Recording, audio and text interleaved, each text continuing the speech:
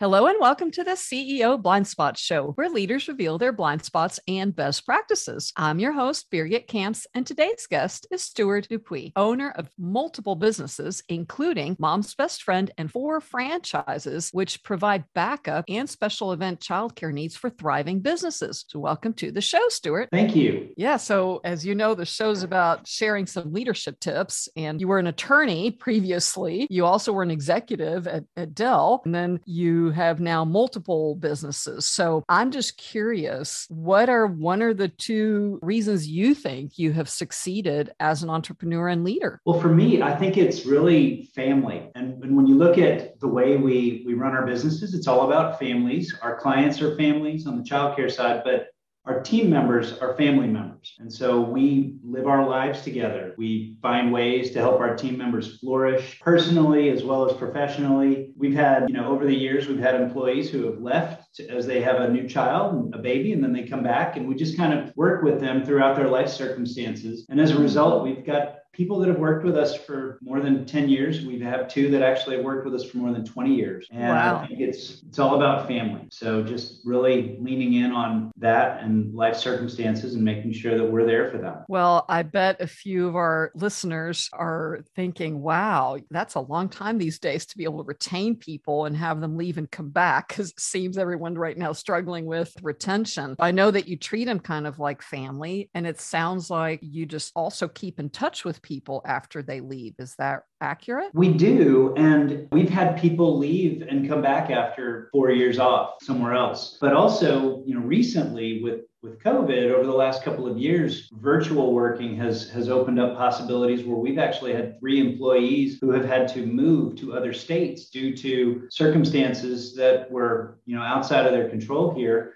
And we've kept them. We've been able to keep them working, out of state. That's something that we would not have really been able to do before the virtual working that came up as a result of COVID. I can hear another best practice, which is you pivot as a leader to figure out how to keep people, and in this case, remotely working with them. How much of your best practices did you learn when you acquired or started the 4 companies from the franchise system? So the big thing that happened is my largest customer purchased the franchise system, and it made a lot of sense for us to join that franchise system so that we could become integrated from an IT perspective with that client. I don't know if I would characterize that as a best practice, though, because that was just kind of circumstantial. But on the franchise side, what I really appreciate is having support from corporate, from the franchisor, being able to work with other business owners in a more than just a collegial, like industry association perspective, but just to share learnings and tips for recruiting or whatever as with our colleagues. Right. Is there a particular topic or a particular instance where it really helped to be in that franchise collaborative model? So joining a franchise system is not really something that we were looking for, but the opportunity presented itself about 6 years ago when our largest customer purchased my largest competitor. And we were colleagues before that. And as a result of that shift, getting into that franchise system, we've been able to benefit tremendously from the technology through that system, having the support from the franchisor,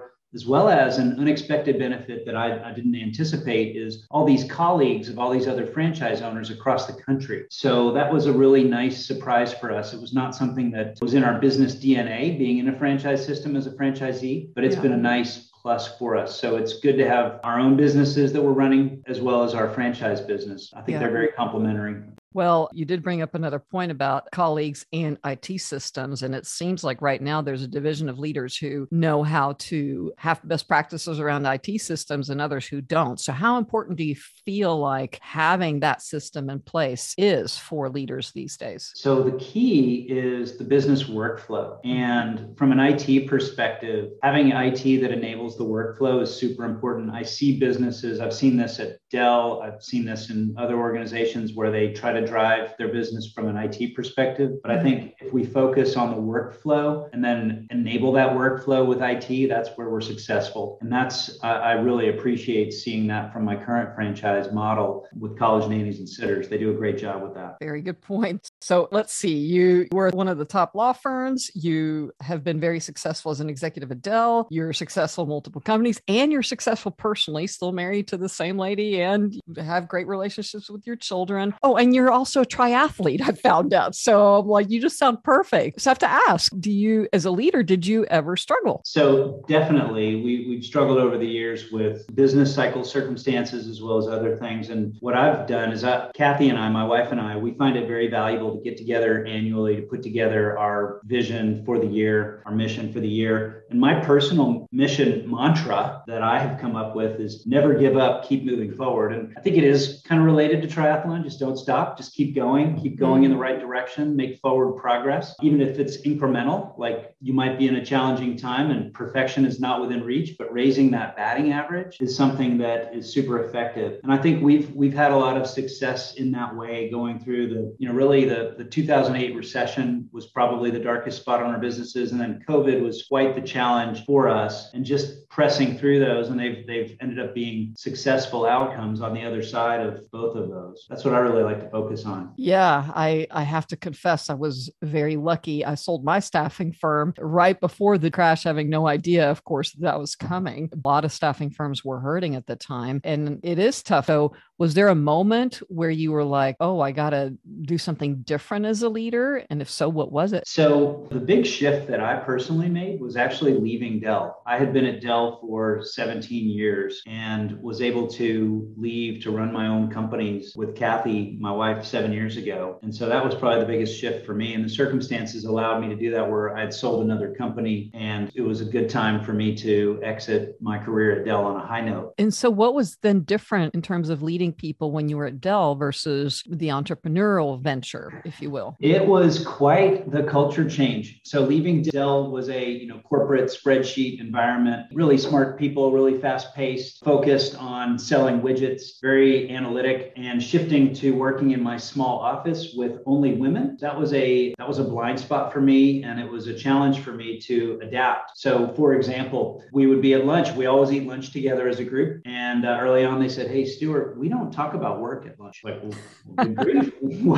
what do you talk about? What else is there? But over the years, I definitely value our time together. We still have lunch together every day, and it's great. And we don't talk about work, and it's nice. And we talk about family, and we talk about different things that are meaningful throughout our various lives. So you could say one of your blind spot as a leader was that in entrepreneur ventures, people want to connect on a personal level as well, not just spreadsheets and numbers, so to speak. Is that right? Exactly. Yeah. And another blind spot would be related as well to my shift from leaving Dell. And so I would say it's the ego blind spot. So when I was at Dell, it's great to say, oh yeah, I run a multi-million-dollar business, international business at a worldwide company. And then now I'm in the babysitting business. So from an ego perspective, it's like, that's interesting. And so but you know what? I'm totally comfortable with it. I would much rather own my own babysitting company with thousands of employees and 7-figure childcare contracts, also doing international business, than being in a large corporation owned by thousands of shareholders.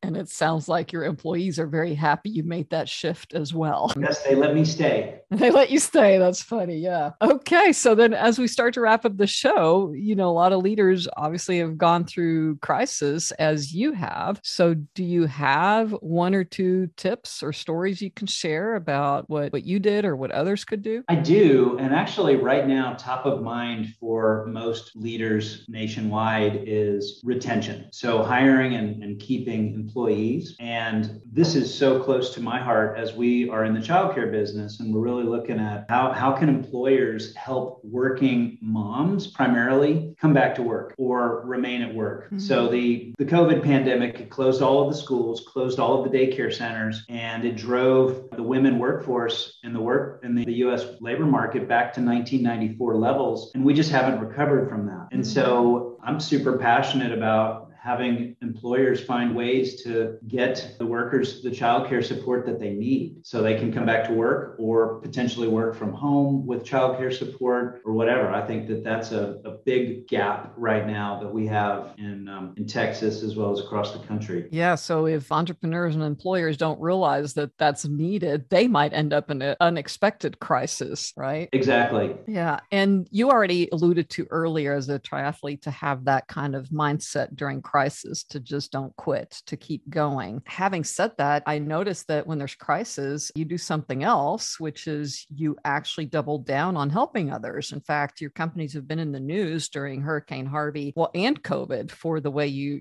jump in to help in case of COVID, the frontline healthcare workers. How important is it as a leader to also give when you're in crisis? I think it's really important. And, when Hurricane Harvey came in and the city of Houston was basically underwater for a week, the hospital systems came to us for help, and we sent an army of sitters to the hospitals to provide on-site care for the hospital workers who couldn't stay home. Otherwise, their patients need help. Same thing under COVID. When COVID first came out and everything locked down, the hospitals didn't lock down. And the workers at the hospitals, they still have their children. They can't take their children to the hospital with them. So we were able to step forward and really help out, and super pleased with how that happened.